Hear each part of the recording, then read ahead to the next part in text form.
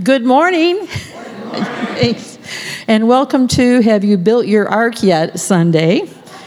We're just delighted to see you today. If you're new to Berrien Center Bible Church, we welcome you especially. And after the service, we ask that you find someone wearing a lanyard out in the foyer area. They have a gift for you, and they'll welcome you even better. Hopefully you feel very much at home today. I have a friend with me today. We didn't practice this part. Who are you? My name is Charlie. Do you have a last name? I. Okay. And how old are you? 7. Yes, he's 7. And my name is Jill Shoup, and I have 7 in my age. That's all you need to know. Any rate, excited about this next announcement that I just heard this morning. In the near future, the nursery is going to be reopening. Isn't that awesome? Yes, we're delighted about that, but that does not happen unless we have people who are willing to help. So volunteers are needed. If you volunteered for the nursery in the past, you'll be receiving an email. If you have not been part of the nursery before and would like to be, we ask that you contact either Helen Jones or Angela Johnson. They'd be delighted to have you help. So please prayerfully consider that chance to serve the Lord. Any rate, we've been looking forward to this Sunday for a long time. We're calling it Mission Mindfulness Sunday. You see, the missions team here at Berrien Center Bible Church meets monthly, and we do a lot of things. We deal with a budget. We have missionaries come and visit. We pray for them. We've worked on the application process. But we've realized that we've kind of been lacking in communicating with you, the congregation. For example, did you know that we have just about 30 missionaries that Berrien Center Bible Church supports? And if you take a moment and think about how many of those 30 you can name, that's what we want to improve. We want you to be aware of our missionaries. So Sarah Johnson has worked very hard on updating a missions booklet that will be passed out here during the service, one per family. Although if you would like to have extra, they'll be available in the foyer in the area that has the missionary emphasis. Any rate, there's all kinds of information in here. It has the pictures of the families. It tells where they serve. It tells what they do. There's even an email address. And our goal in providing you with this is that you will take the opportunity to pray for our missionaries. And one might ask, why should we pray for our missionaries? Well, I kind of Googled that to find out some other ideas that I had not thought about. And this information came from Dr. Will Bruce. The first reason why we should pray for our missionaries is the missionary is invading enemy territory. Now, by that, we don't mean that it's necessarily a hostile nation where they are, although some of our missionaries serve in very hostile areas.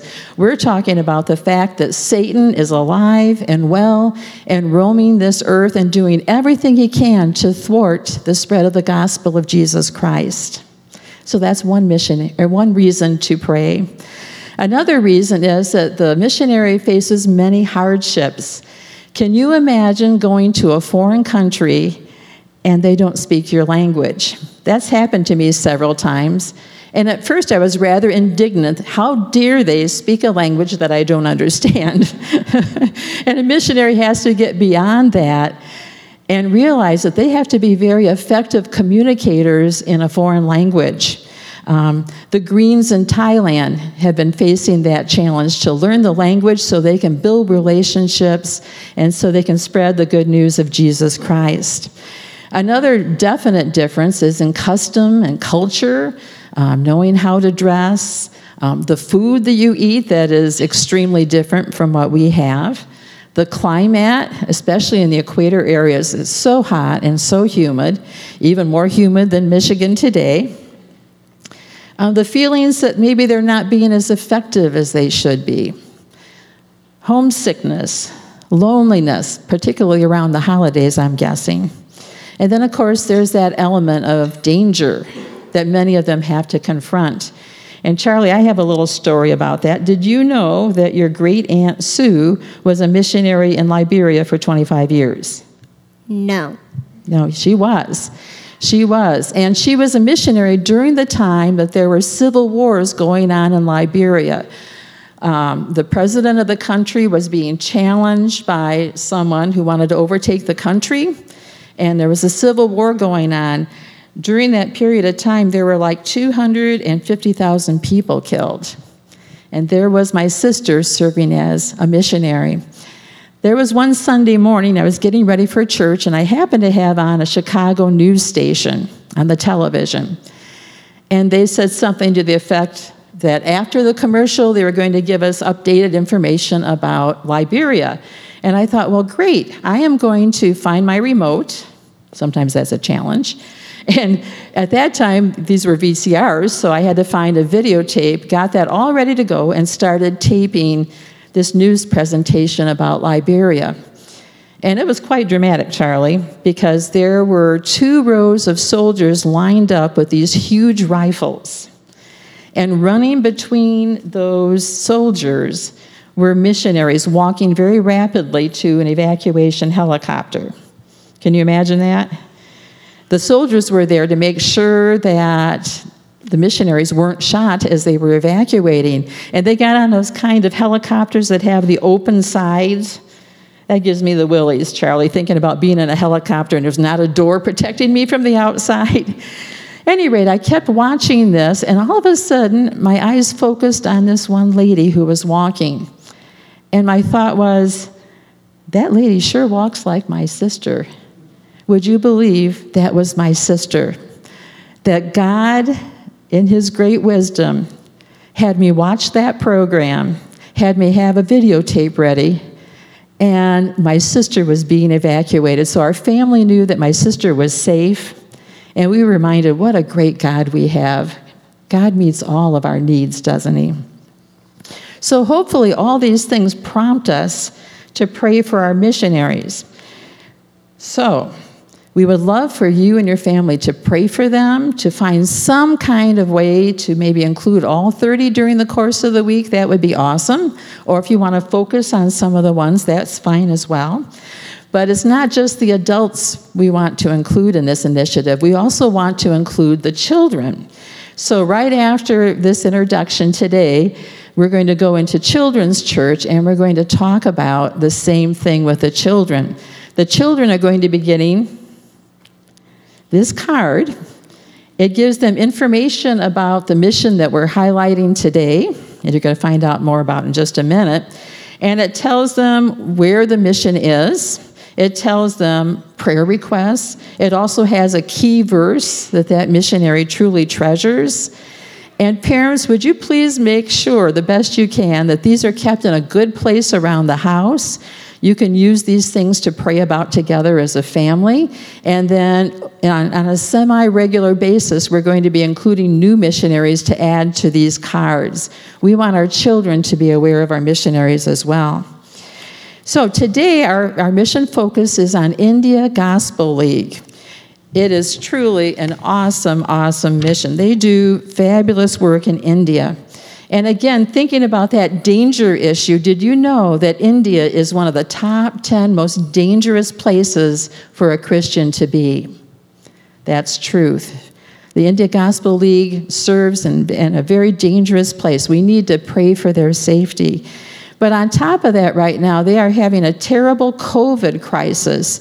They've had over 30 million cases of COVID with over 394,000 deaths. And that's a conservative estimate. The country doesn't want to be totally honest about those numbers because it just doesn't look good internationally, does it? And they have so many deaths that they can't even bury the people who've died. They have mass cremations to take care of all the bodies. And I complained about wearing a mask. Isn't that convicting? At any rate, the India Gospel League sends pastors out to these villages. They care for the people both spiritually by telling them the good news of Jesus Christ, but they also care for them by providing food and other life necessities.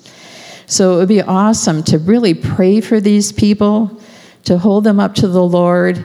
The prayers of the righteous availeth much.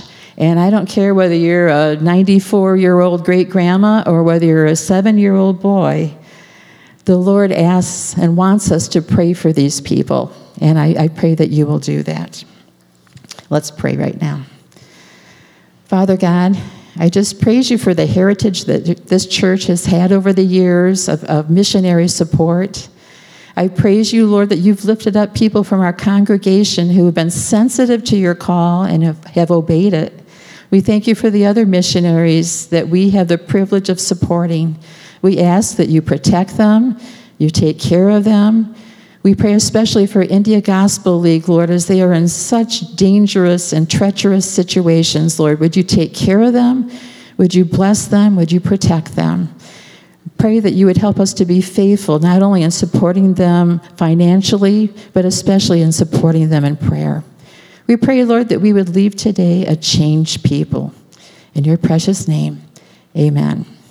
Well, today we're going to finish our walk along the Jesus way, at least talking about it. Hopefully that walk we'll keep walking it throughout the rest of this life and on into eternity. It's the way we were designed to walk. It's the way that you were made to follow. And I hope in the last 10 weeks you've found some inspiration, maybe even some conviction and mobilization to start walking on that way and to no longer believe that your own way is the direction you should head. There is a far better way that God has set before us. And when we walk it, we find, as some have said, the life that is truly life. No longer in the shadows, no longer sort of stumbling along, finding our own way through things. Instead, we know where we're going. We know what our purpose is. We head that direction. Jesus offers us that in every aspect of our lives, if only we would listen to him. So today we're going to look at the last and maybe the comprehensively, like kind of the overarching step that we all take on the Jesus way that keeps us going in the right direction. But first I want to ask you about this flower. What is that? A daffodil, all right? We've all seen those. I think they kind of came and went already this season. Probably not a whole lot left out there. But there's actually another name for this flower, or the name of the sort of the family of flowers this comes from. And it goes all the way back to Greek mythology days. Any gurus in here know that? The Narcissus flower. Okay, Narcissus family of flowers, named after this guy, Narcissus, who, as Greek mythology would have it, he fell in love with his own reflection in the water, and he died there looking at himself, and daffodils grew in the place where he died, and thus the Narcissus flowers, that's why they were called that. So I don't know if I totally buy the story, but there I can kind of resonate with what poor Narcissus is dealing with, because I've met people who are kind of like that, and maybe a time or two, not any time recently, I've been like that, where you kind of get wrapped up in yourself. You get wrapped up in your own life, and everything that you're thinking about and everything that you're doing and everything you're believing sort of points back at you. Now, you might recognize Narcissus' name. What word do we use today in his legacy, in his honor? Narcissist or narcissism, which is exactly what that picture represents, right? It's the person who just can't stop looking at himself or herself, and we look at that person and go, man, that's narcissistic to be that way. In fact, you could say narcissism is the excessive admiration of one's own self, which when you look at it on the outside, it's crazy, isn't it? I mean, it's probably one of the silliest things that we humans do, and yet we all would look in the mirror, and very occasionally we might do exactly that. Maybe not your physical appearance, or maybe so. Maybe you spend lots of time trying to make your physical appearance great, and then you're narcissistic about that. Or maybe it's not about your physical appearance, maybe it's about your opinions, your attitudes, your orientation toward life, that everything points back at you all the time. Now, what's sad for a narcissist, although I don't really feel bad for people who are narcissists, they don't feel bad for themselves either, is what's sad is they don't know it's happening. So they're filled with self-love, self-focus, they're self-centered, they're self-absorbed, and every person that walks by their life, they kind of look and go, oh man, that person is totally into themselves. That person is so selfish. That person's so arrogant. That person's a narcissist. But the narcissist doesn't know that because their viewpoint on life is so self-absorbed that they lose self-awareness, ironically. And they don't realize that that's what their whole life has become. Now, in our lives, I think it's possible, whether you're clinically a narcissist or not, for this problem to rear its ugly head or to reflect itself back in our mirror. Would you agree with that? That all of us have the seeds of this inside ourselves because all of us, if not tempered by some other force, become selfish. We're born selfish, and if we grow in selfishness, then someone might look at us and say you're narcissistic, but in our own hearts, our own lives, if life is all about us, then we not only miss the purpose of our own lives, but we really miss what the whole world is all about. Okay, so if you can spot narcissism in your mirror, then you'll really like, or maybe you won't like at all, what Jesus has to say in today's context, all right? But some of the things that might be evidence that these seeds are in you. If you're yearning for approval or acceptance or admiration from others, if you reject criticism and shift blame to others.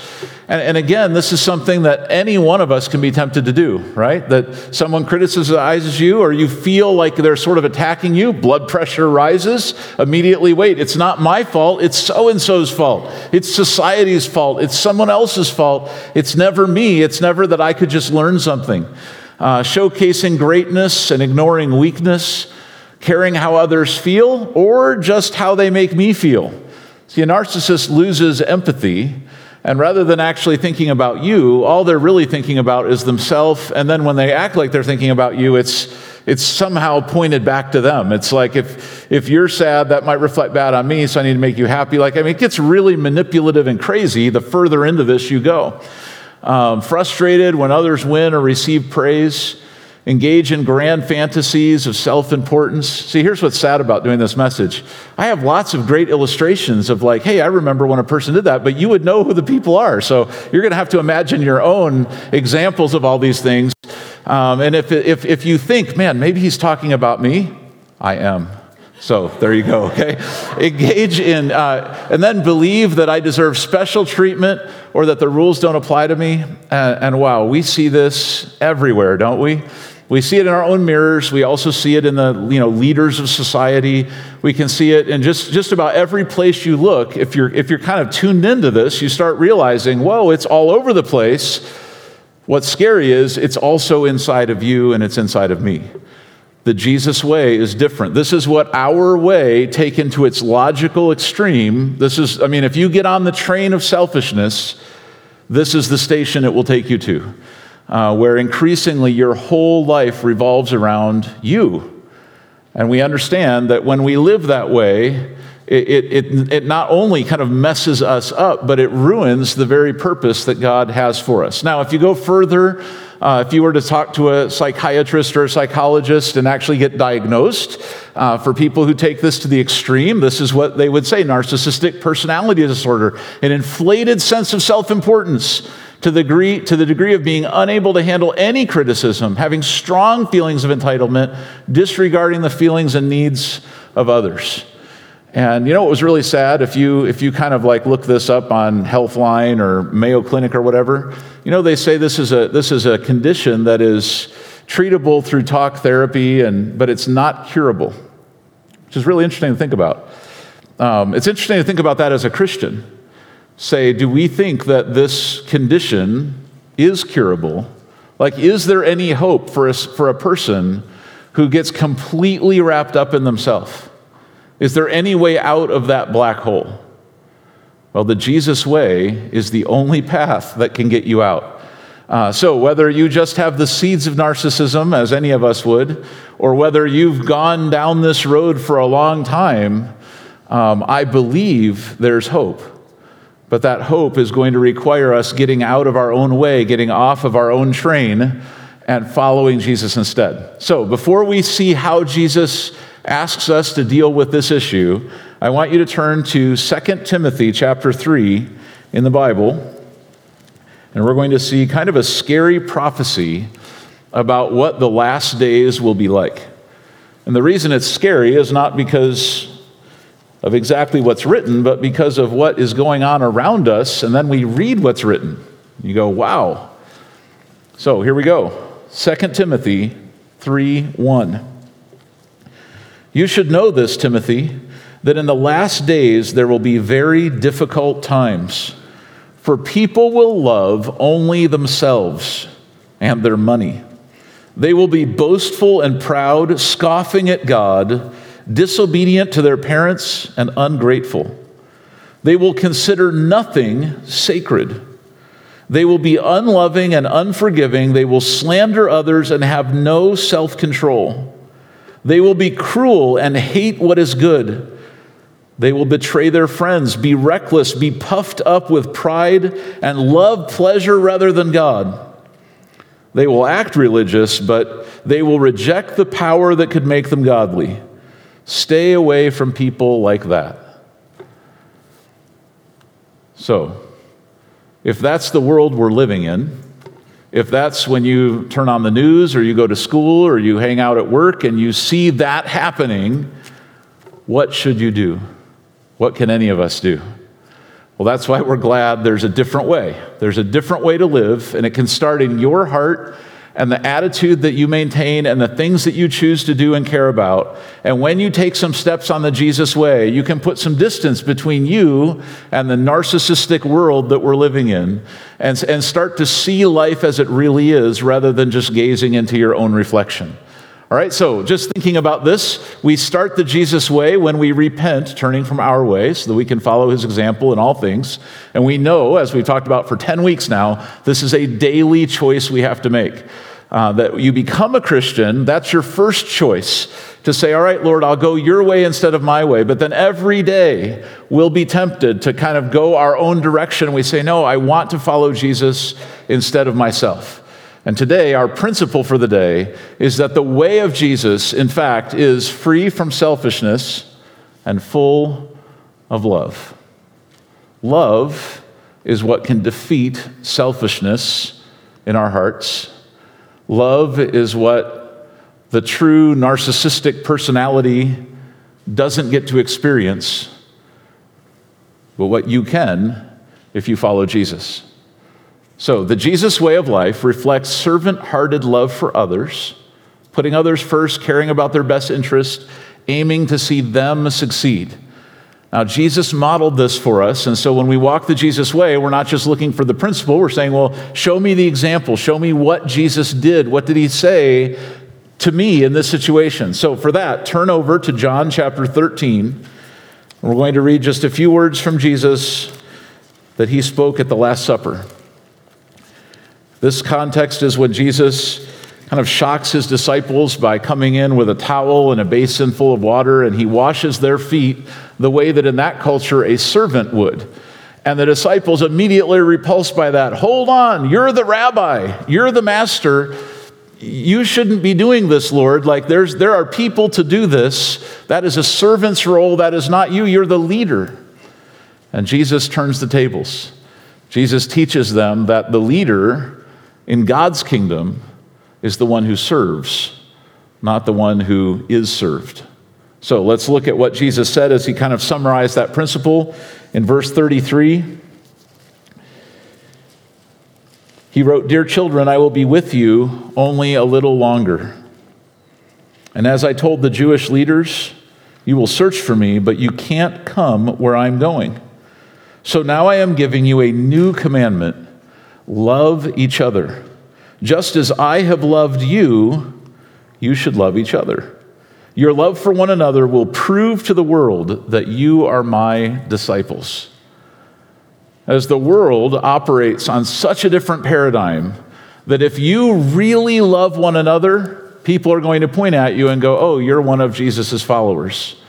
You must be, because that kind of love isn't natural to humanity. That kind of love isn't what we experience out in our other life out in the world. That love is special. That love is divine. He said, if you love one another the way that I'm loving you, the whole world will know you're my disciples. So here's what's fun about walking on the Jesus way. There's not going to be any question whether you're still on your own way or Jesus' way when you decide against selfishness and toward love. Because every step you take is going to be different than what you would have expected yourself to do, different certainly than what the world expects you to do, because it literally is the opposite direction of the way the world would walk and the way that any of us would walk if left to ourselves, if just living in our own wisdom. And then one other aside to this, as we try to understand the whole picture here, today, it's interesting, if you read in sort of business literature, a lot is being written about what they call leadership immunity, or the tendency for narcissistic people to rise in the ranks of governments, corporations, even churches. You'll look at a leader who's on TV and you'll think, how did that person become a leader when obviously their character is so terrible? Like, what happened? How do liars and selfish people end up in charge of everything? Well, part of it is because when you're narcissistic, you promote yourself. And so the sort of the skill set that comes with narcissism is self-promotion. And sadly, a lot of people fall for that. But leadership immunity is an idea that as people rise in the ranks of things, they start to see that the rules don't exactly apply to them. And so they think, hey, I can get away with, like, I'll make the policy, but I don't have to follow the policy because I'm the leader. And so they'll trick themselves into this idea that they're on sort of a special, a higher playing field than other people. That they have immunity from the rules and principles and norms that everyone else has to live by. Jesus directly addressed that as well. All right, if you look over in Luke 22, just thinking about how Jesus sort of portrayed leadership himself and how he taught his disciples to lead.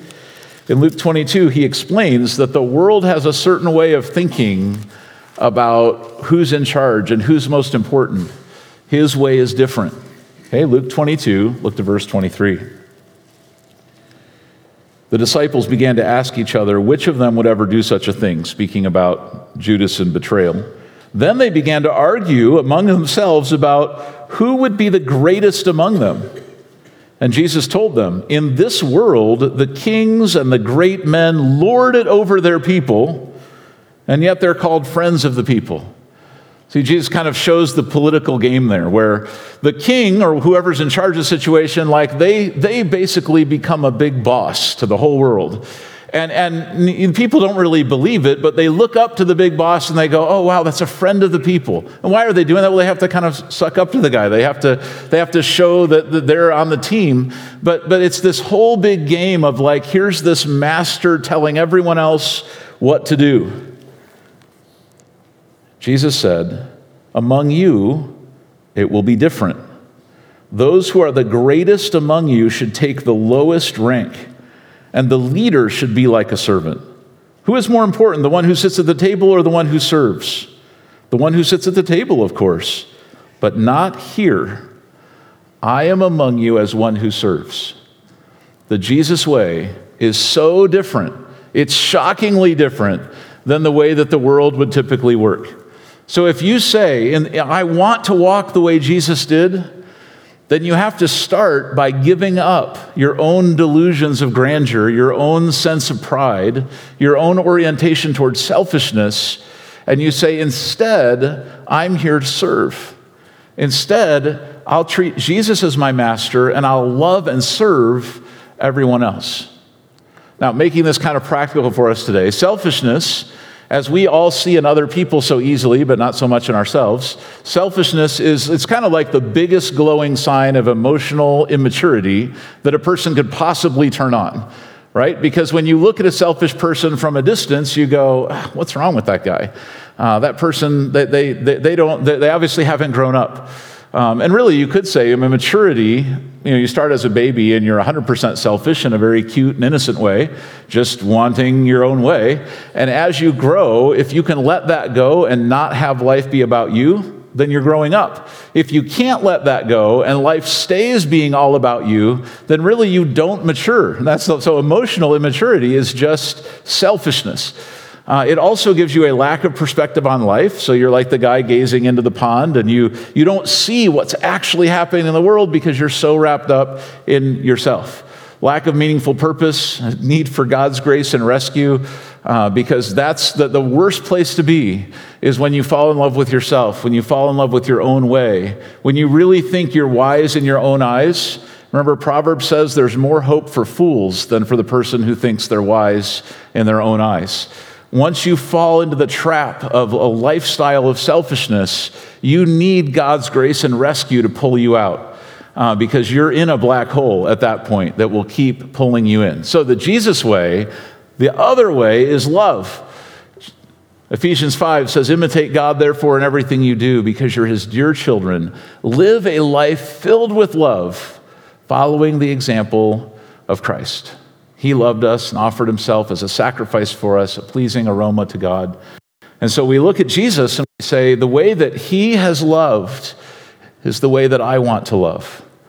Okay, so I just want to give you, as we wrap up here, a couple quick principles that maybe some questions you could ask, not to decide if you're a narcissist or not, because I don't want you to go out with that label. I don't even know if it's really healthy to say that, because narcissism is selfishness, which is, in fact, what Jesus came to save us from.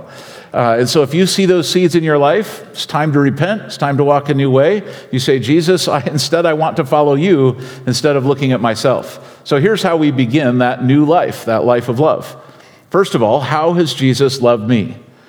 So we reflect on that. Say, well, how has he loved me? With patience, with kindness, with unconditional favor. He's loved me sacrificially. He put me ahead. Even when I was angry and rebellious, he still loved me. Like, you start reflecting on how greatly you have been loved and recognize that's your example for how to love other people. Okay, then beginning the life of love, the second question is, how am I loving the people closest to me? So one thing that I think even will happen sometimes with people who are narcissistic is they will put on a great show of love and generosity to people on the outside of their life, but they treat their family terribly. They're abusive, they're angry, they're prideful behind the scenes, but then as soon as other people are engaged, wow, they're like the nicest person ever. That's another trend. So before you even worry about how much love you're showing out in the world, you say, to the people closest to me, am I loving them the way that Jesus has loved me? You start right there. Start right there in your family. Start there, right there with your spouse, with your mom, your dad, your parents, your kids. You love them the way that Jesus loved you, and you're on the road of the Jesus way. If you miss that step, this next step won't mean anything. And that is, how am I loving people beyond my inner circle? And so a life filled with the love of Jesus is going to radiate out into hospitality and generosity and care for others. And instead of just always being on kind of your own agenda, your own mission every day, you'll have this heart for other people where you'll be thinking, how can I serve? How can I help? What can I do to bless others? Because suddenly life is about so much more than you. So being free from selfishness means that your life can add up to more than just you. You can have a real joy, a bigger vision, a sense of lasting purpose in your life, instead of being caught up and slowed down and saddened by looking down at your own reflection. Okay, so instead of doing that, we want to look up to Jesus. His way is the best way for us. And to showcase that, I want to offer you one final verse as a this week. Here it is. It's in Hebrews 1.